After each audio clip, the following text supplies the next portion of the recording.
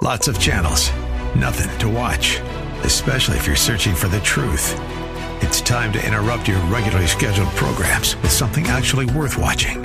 Salem News Channel. Straightforward, unfiltered, with in-depth insight and analysis from the greatest collection of conservative minds like Hugh Hewitt, Mike Gallagher, Sebastian Gorka, and more.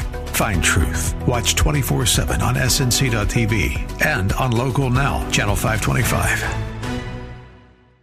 The views expressed on the following program do not necessarily represent those of this station or its management.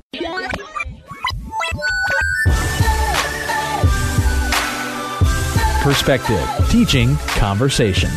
This is Isaiah 61. Over the next half hour, you'll hear why the Lord provided those verses and how they can be used in witnessing, in the church, and in daily life as God's children. Now, here's your host of Isaiah 61 from Spirit of the Lord Church in North Minneapolis, Pastor Joe Sutton. Hey, welcome. Good afternoon. Glad to have you back this week. Hope you still got some money in your pocket. Hope you can pay your rent on the 1st. I know you probably went out there doing everything. About the one day that black don't mean bad, Black Friday, everybody went out there and spent up all the money and get to go around and laughing, and as we prepare for what America calls a 2-week long, well, really it's like 6 weeks now of just shopping and Christmas parties and everything else that goes along with that. I just want to just wrap up looking at Nehemiah and the planning process that he went through, and once again we started on this journey looking at how when we approach life, do we have a plan? How am I living my life? Am I living my life in such a way that I can find favor with those around me, as Nehemiah found favor with the king, his boss, his employer? He had favor, when he went to Jerusalem to rebuild the wall, but he had to have a plan, and he had to have a plan. And even when he had a plan, he prayed. He prayed when he first felt conviction. Then he waited. He waited until he felt the time was right. Then he prayed again, and then he shared his vision and his plan. And the king granted it, and he went back. And then he waited. He told no one. He lined all his ducks up, assessed the situation, came up with adjustments to his plan, shared his plan, and in 52 days, the wall was done. And revival broke out, from the building of the wall. People felt blessed. They felt God loved them. They felt encouraged. They had something to unify them, something to look forward to. And then as Ezra came and read the word, as he read the word, then they could got encouraged with the word and start obeying God's laws, and when everything was right for a season. When we look back, we can see the benefits of Nehemiah's plan. We can see the benefits of it and how it polarized the people. But at the heart of Nehemiah's plan was for people to be obedient to the Lord. Sometimes we get out here and we develop some plans and we compromise a little bit in our planning process.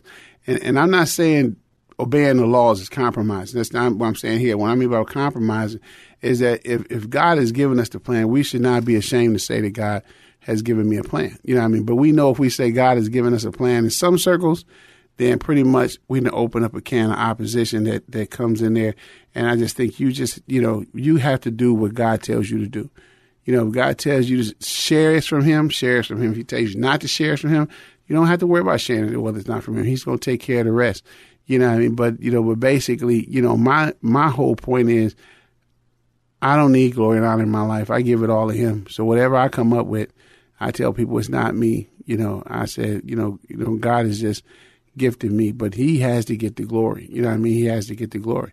I have to be obedient to him too. So, I'm not going to set a precedent for you to go. I'm just to tell you, this is the precedent you have. Seek God and do as he tells you to do. No matter what others say or do, believe God. No matter what situation it puts you in, believe God. No matter what material things you may lose, believe God. And so you have the benefits. You see the benefits of people energized. Slavery gets repealed. Some benefits were, they obeyed God's word. But then on the other side of obeying God's word, some families were broken up because there were some people, they had married people they should not have married. And so some families were broken up. Some kids were without dads. Some wives were without husbands. As they were sent packing to obey the word. And so obeying the word wasn't always a joyful situation. In this case, it was a pretty painful situation. And we could see the obstacles to Nehemiah's plan. He had obstacles, resources, enemies, dealing with, just bad blood, when the people were upset that the people with money were charging usury and making them sell their kids so they can be able to feed the rest of their family and everything like that. It created some bad things. Those were some obstacles to Nehemiah's plan. Another obstacle Nehemiah had, he had to leave. He only had a set amount of time. So he had to not only complete his task, but he had to train somebody and place somebody into leadership that will continue on the vision because he was only there for an appointed time. He came back. Thank God for follow-up, that he came back to follow up. And when he came back, he was not happy. He was not happy at all. He not happy to the tune where he pulled one of my numbers. My famous verse in Nehemiah where he said, I cussed them and spit on them and pulled their hair out and yelled at them until they came back to the Lord. I always quote that to my children. And, if they ever think about, walking out there and backslide, they know I'm only joking, but they know the potential lies deep within me. So and put it back on a personal level, when we have a plan, do we look at the obstacles to our plan? I like to add a third part in that. I look at the benefits, I look at the obstacles, but then with the obstacles, I go to the word. I start looking for scripture, that applies to the plan. That defines the benefit. I look for scriptures to apply to the obstacles. If I'm making a plan and I say okay, what's one of the obstacles of us reaching people for the gospel with Jesus Christ? And it could be weather, because we want to do something outside. It can be weather. It can be weather. That's an obstacle. So, how do we deal with that obstacle? What verses, what can we pray, to ask for favor in weather? What can we do? How can we discern? How can we discern what days or what weekends to use so that we can have a clear day? I remember we was in Mexico one time and we were down to do a mission work. And so we had a bunch of little small crusades and some little small churches. And we had gotten out there and we was passing out flyers and everything like that. But, what was the biggest draw we found out was sports. Some kids, because, I was black and one of my students that I brought with me on the mission trip, we were the two lone African Americans out there. Everybody else was, just pretty much Anglo-American on the trip, and one Spanish American was there. And but the little kids came up to us with a basketball saying Michael Jordan, Magic Johnson. This was in the late 80s. And I couldn't understand what they were talking about because he was pointing. And then the girl said, he wants you to go play basketball. He's letting you know, he knows some basketball players you want to go play. At first I thought, I know he ain't mistaking me for Magic Johnson. No way. So then we said, all right, we'll go play. So we went down to the courts and we were playing. The course is pretty crowded. And so we get out there and we just started drawing a crowd. Once because we're African American. They never, really in the interior of Mexico, they ain't seen African American before, so they really kind of looking at us. And but then these guys want to play. And these cats were some bruisers, man. These guys, it was like they had 2 6'8" dudes, and it was like I think only one person was under 6 feet, and we were playing 5-on-5. And so they had myself, 15-year-old. We had this girl who lived in L.A. for a while. She ran the point. She was smooth, and we had another young guy, and we ran them cats off the court. And the guy brought with me, 15-year-old. He could dunk, so it just made a show So we had all these people wanting to come to the little revival the next day from the basketball court, you know, because we had went down there and shot basketball. But then it started raining. Man, it started storming. And I mean, you know, the church wasn't no bigger than a dining room. So it could hold maybe 20 people. So we went outside and set up the chairs outside and everything like that. And it started raining. And as it was raining, we was like, oh, Lord. We was like, what do we do? How do we pray? You know, how do we pray? Where do we go? You know, how do we turn to your word, Lord? And so we started praying, right? We started praying for the weather because we didn't want the crowd was disappearing, you know, because it was raining hard. And then, but the real diehard people, they stayed. Oh, my goodness, they stayed in the rain. And that convicted me right there because I know nobody in my church would have stayed. You know what I mean? You know, and it's not, this is late 80s, so I was going to a kind of a mega church, and that's it. They would have been, you know, they'd have went to the rental place and got a tent. But these people were standing around still praying, and then these guys were playing soccer across the road. It was an intense match because they weren't giving up on their match, and some of these ladies weren't giving up on prayer, and we was there praying. And all of a sudden, the rain stopped. The rain stopped. The rain stopped raining on the church. Across the street at the soccer field, it was still raining. Across the street at the house, it was still raining. There was about just a little patch of open air where it stopped raining outside. Though we prayed for it, we couldn't believe it. Though, you understand this, though we prayed for it, you know what I mean? And the plan was, because we're meeting outside, oh, we're going to pray this, we're going to pray that. But we weren't really believing, you know what I mean? We were praying but not believing. But God just showed us, you know what I mean, that what he can do. And they stopped playing the soccer match because they were so amazed that it wasn't. Now, you could see that a lot of times driving down the freeway, it's raining here. You're raining there, you know, everything like that. Or it's raining in your front yard, not raining in your backyard because you're right on the line of a thunderstorm. But we had rain on all four sides of us, but none right there. And we were shouting and praising the Lord. And I got a chance to share, and I had an interpreter, and we took a time of prayer. And I had this word that I gave, and it touched somebody. And the people came up,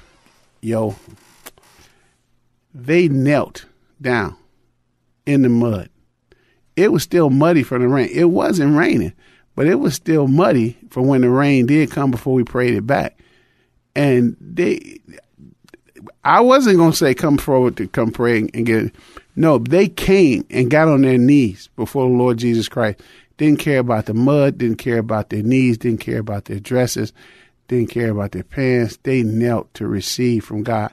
And I remember this one young girl, man, she cried. The Spirit of the Lord came all over her. But I just look at the obedience of not being mindful. And I just know that to whom much is given, much is required. But to whom much is given, sometimes there's no love. Because I look around me and I just say like, wow, you know, how can this happen? And I say all this to say that you're going to have obstacles to your plan, but you can't allow the obstacles to make you negate your plan. Many times when 2 or 3 things go wrong, I've heard people say, let's just scrap it. Let's not do it. Let's not, let's put it off another day, another time. And to me, those are the times that you have to press through. You know what I mean? You're not planning well if you don't plan to have obstacles, because we have a foe, an enemy who comes to steal, kill, and destroy. And he's a factor every time we plan on doing something. He's going to do his best to get us to back out of something. And there are times that we need to back out. The Lord says, back out, you back out. But he says, go forward, you go forward. But us using our own divination and imagination, because things aren't going smoothly or comfortably or not going the way we want it, it's those times that we press through that we see the greatest benefit. And that's what Nehemiah did. He pressed through. He could have easily said, I'm done. I'm done. These people, they got folks, threatening us. And I didn't come here for that. I came here to rebuild the wall, get some leadership. I didn't come here to be a commander in chief of an army or anything like that. but yet he made his adjustments to his plan. They work with one hand, sword in one hand, work instrument in the other hand, and they kept pressing through, and that's what I'm encouraging you to do today, is to keep pressing through.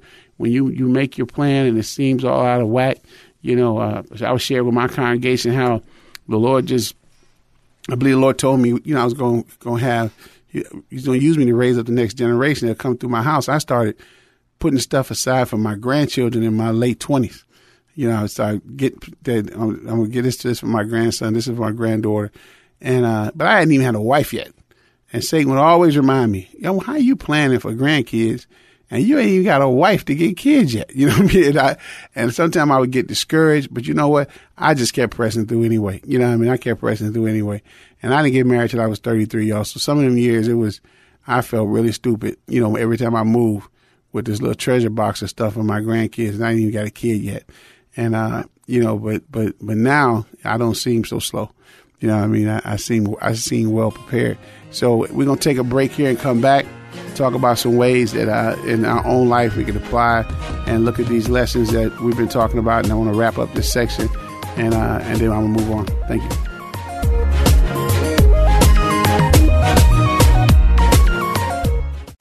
Spirit of the Lord Church is a multi-ethnic, multi-generational church impacting North Minneapolis and the greater Twin Cities, emphasizing the 4 pillars of godly thinking, training up godly children, godly marriages, and outreach to the community. Spirit of the Lord has quickly become a staple to some of the people who need God the most. As they focus on Jesus Christ, grace and truth bind them together to become God's best. Join them for service every Sunday morning at 10:30 at 1001 Penn Avenue North in Minneapolis. Spirit of the Lord Church, a proud sponsor of Isaiah 61.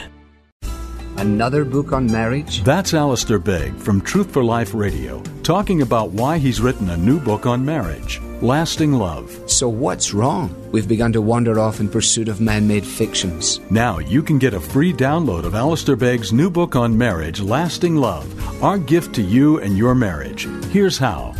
Visit am980themission.com. Use the keyword Lasting Love to get your free audio download of Alistair Begg's book, Lasting Love.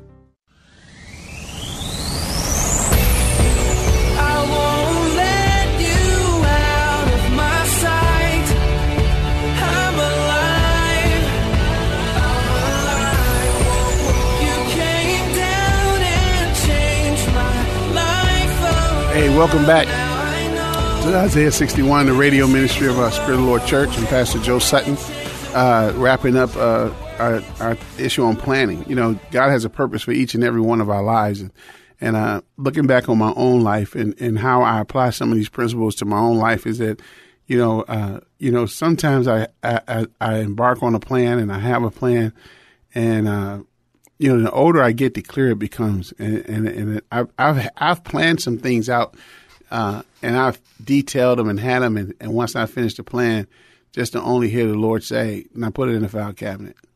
And I was like, okay, well, I'm gonna get to use that. That was a good one. And but then I come to realize that not everything that He shows me is for me. I have to get away from that. You know what I mean? I have to get away from my inbred Western selfishness, that everything that He shows me is for me. Sometimes He shows me things that is for my children and my children's children or somebody in my congregation. And then I look around and, a month, a year later, somebody shares something with me and I go like, wow, that's the very thing the Lord had me working on. I be wanting to throw them the whole notebook, but, God only has me share a little bit at a time, because He's helping them work through it. And being in the position of a leader, I see some things, and I have to realize that everything that I see is not for me. I have to know how to pass it along. I'll give you an example of that when you look at the fact that here's Nehemiah working, but yet his heart was in Jerusalem, and he asked, how well does it go? And he was getting reports, and he didn't go. He didn't leave out with everybody. His job, where he wasn't an easy job to get away from. The king wasn't going to trust that many people with his life. You know what I mean? So he was in this position.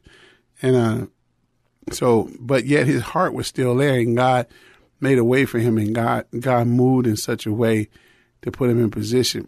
God let His favor so shine upon him. And I learned something a long time ago is that if God will either make a way for you through cash or through favor. And I like favor because it's tax-free. So if God needs to get you an automobile, I was telling my wife, I shared with my wife, I don't have, I should say I'm not a high taste person. So I was sharing with my wife that I want to get rid of 2 of my vehicles and I want to get me a minivan. I said, I just want a town and country minivan. If anybody knows me, they know it's really a mini truck because, in a minivan I have shot puts and discuses and starting blocks and uniforms and children. So it's just really a portable office for me, in there. But, the vehicle I was driving, a big old Expedition, man, that thing gets like 12 miles to the gallon. I'd be crying, and driving around. I like the space, but, I don't like the thing. So I said, that's what I want. She said, that's what you want? I said, that's all I want, And somebody came up to me last week, and they gave me, a town and country minivan. They didn't even know that. They didn't even want one of the people that I shared with that's all I wanted was a town and country minivan. I had a Caravan, but I gave it away because somebody who didn't have a car, I gave it to them, and I missed it. And I just gave it away because it suited them better, and to help them get back on their feet. And I was like, and God comes back and blesses me with one. It's like, wow. I had to stop and hesitate and say, thank you, Lord. But the midst of it is how was I living my life in such a way to make that person think of me, when it got to that point. I never broadcast to them that I had this need, or it wasn't really a need, it was a want, because I had a vehicle to ride around in. And so there it comes in, and it comes in, I'm thankful for it. So you look at Nehemiah's life and how he lived his life, he was in a position, and he had that favor, God smiled upon him, As one definition said, favor is the tangible evidence that God is with you. Right? Joseph had favor. There was tangible evidence in his life by the way he was treated when he moved in certain circles. Abraham had God's favor, tangible evidence. Everybody knew. They say he's a God of Abraham, Isaac, and Jacob. God picks his name up on the street off the reputation of a human being. Now, that's something that's there. And so we had to also live our life in such a way as Nehemiah did. So we can get favor as Nehemiah got favor to get the resources he needed to rebuild his wall. And in our plan, it may not always go exactly as we plan it. We have to be willing to adjust to the as-is situation. We know how we want it to be, but we have to adjust into how it really is already. We're looking at certain situations and trying to be in equity. They said that our schools are more segregated now than they were back in the 60s. And the segregation is not a result of just zone drawing. It's a result of economics, right? Because if you don't have the money to live in a certain neighborhood, you can't go to that certain school. Because it's just you. The school is here, you're here. So if all the A is in this area, then that's who's going to go to that school is A. It's going to be an A school and not a B school. And so, when you look at, especially Minnesota, ranking 51st in the nation, economically, for African Americans, behind Mississippi, Alabama, everybody else, you have to ask yourself some questions. What is going on, in our economic horizon? When we have a school district, a major school district that has a 50% or lower graduation rate, we got to say, wow, what is that doing to our workforce? What is that doing? So that other 50 is never going to climb out, and their children are going to be born into certain things. So you have factors there that may change your should be because the as is a certain way, and you have to deal with those things that come up.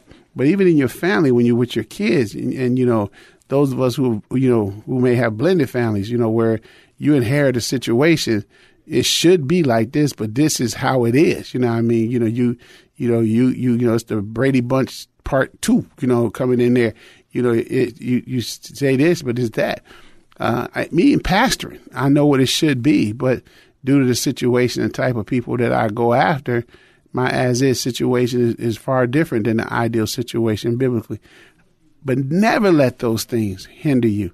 It's the one reason why we do Isaiah 61 is that you do not let your economics, your class, your race, your size, anything hinder you from doing the work of the Lord. If you can't remember anything else, remember this: no matter what others say or do, believe God. Say, I'm going to believe God. That's my mind. I say, no matter what others say or do, I believe God. I follow the Bible, even if they put me and crucify me. So I can't tell you marry something because it's not in the Bible. See y'all later.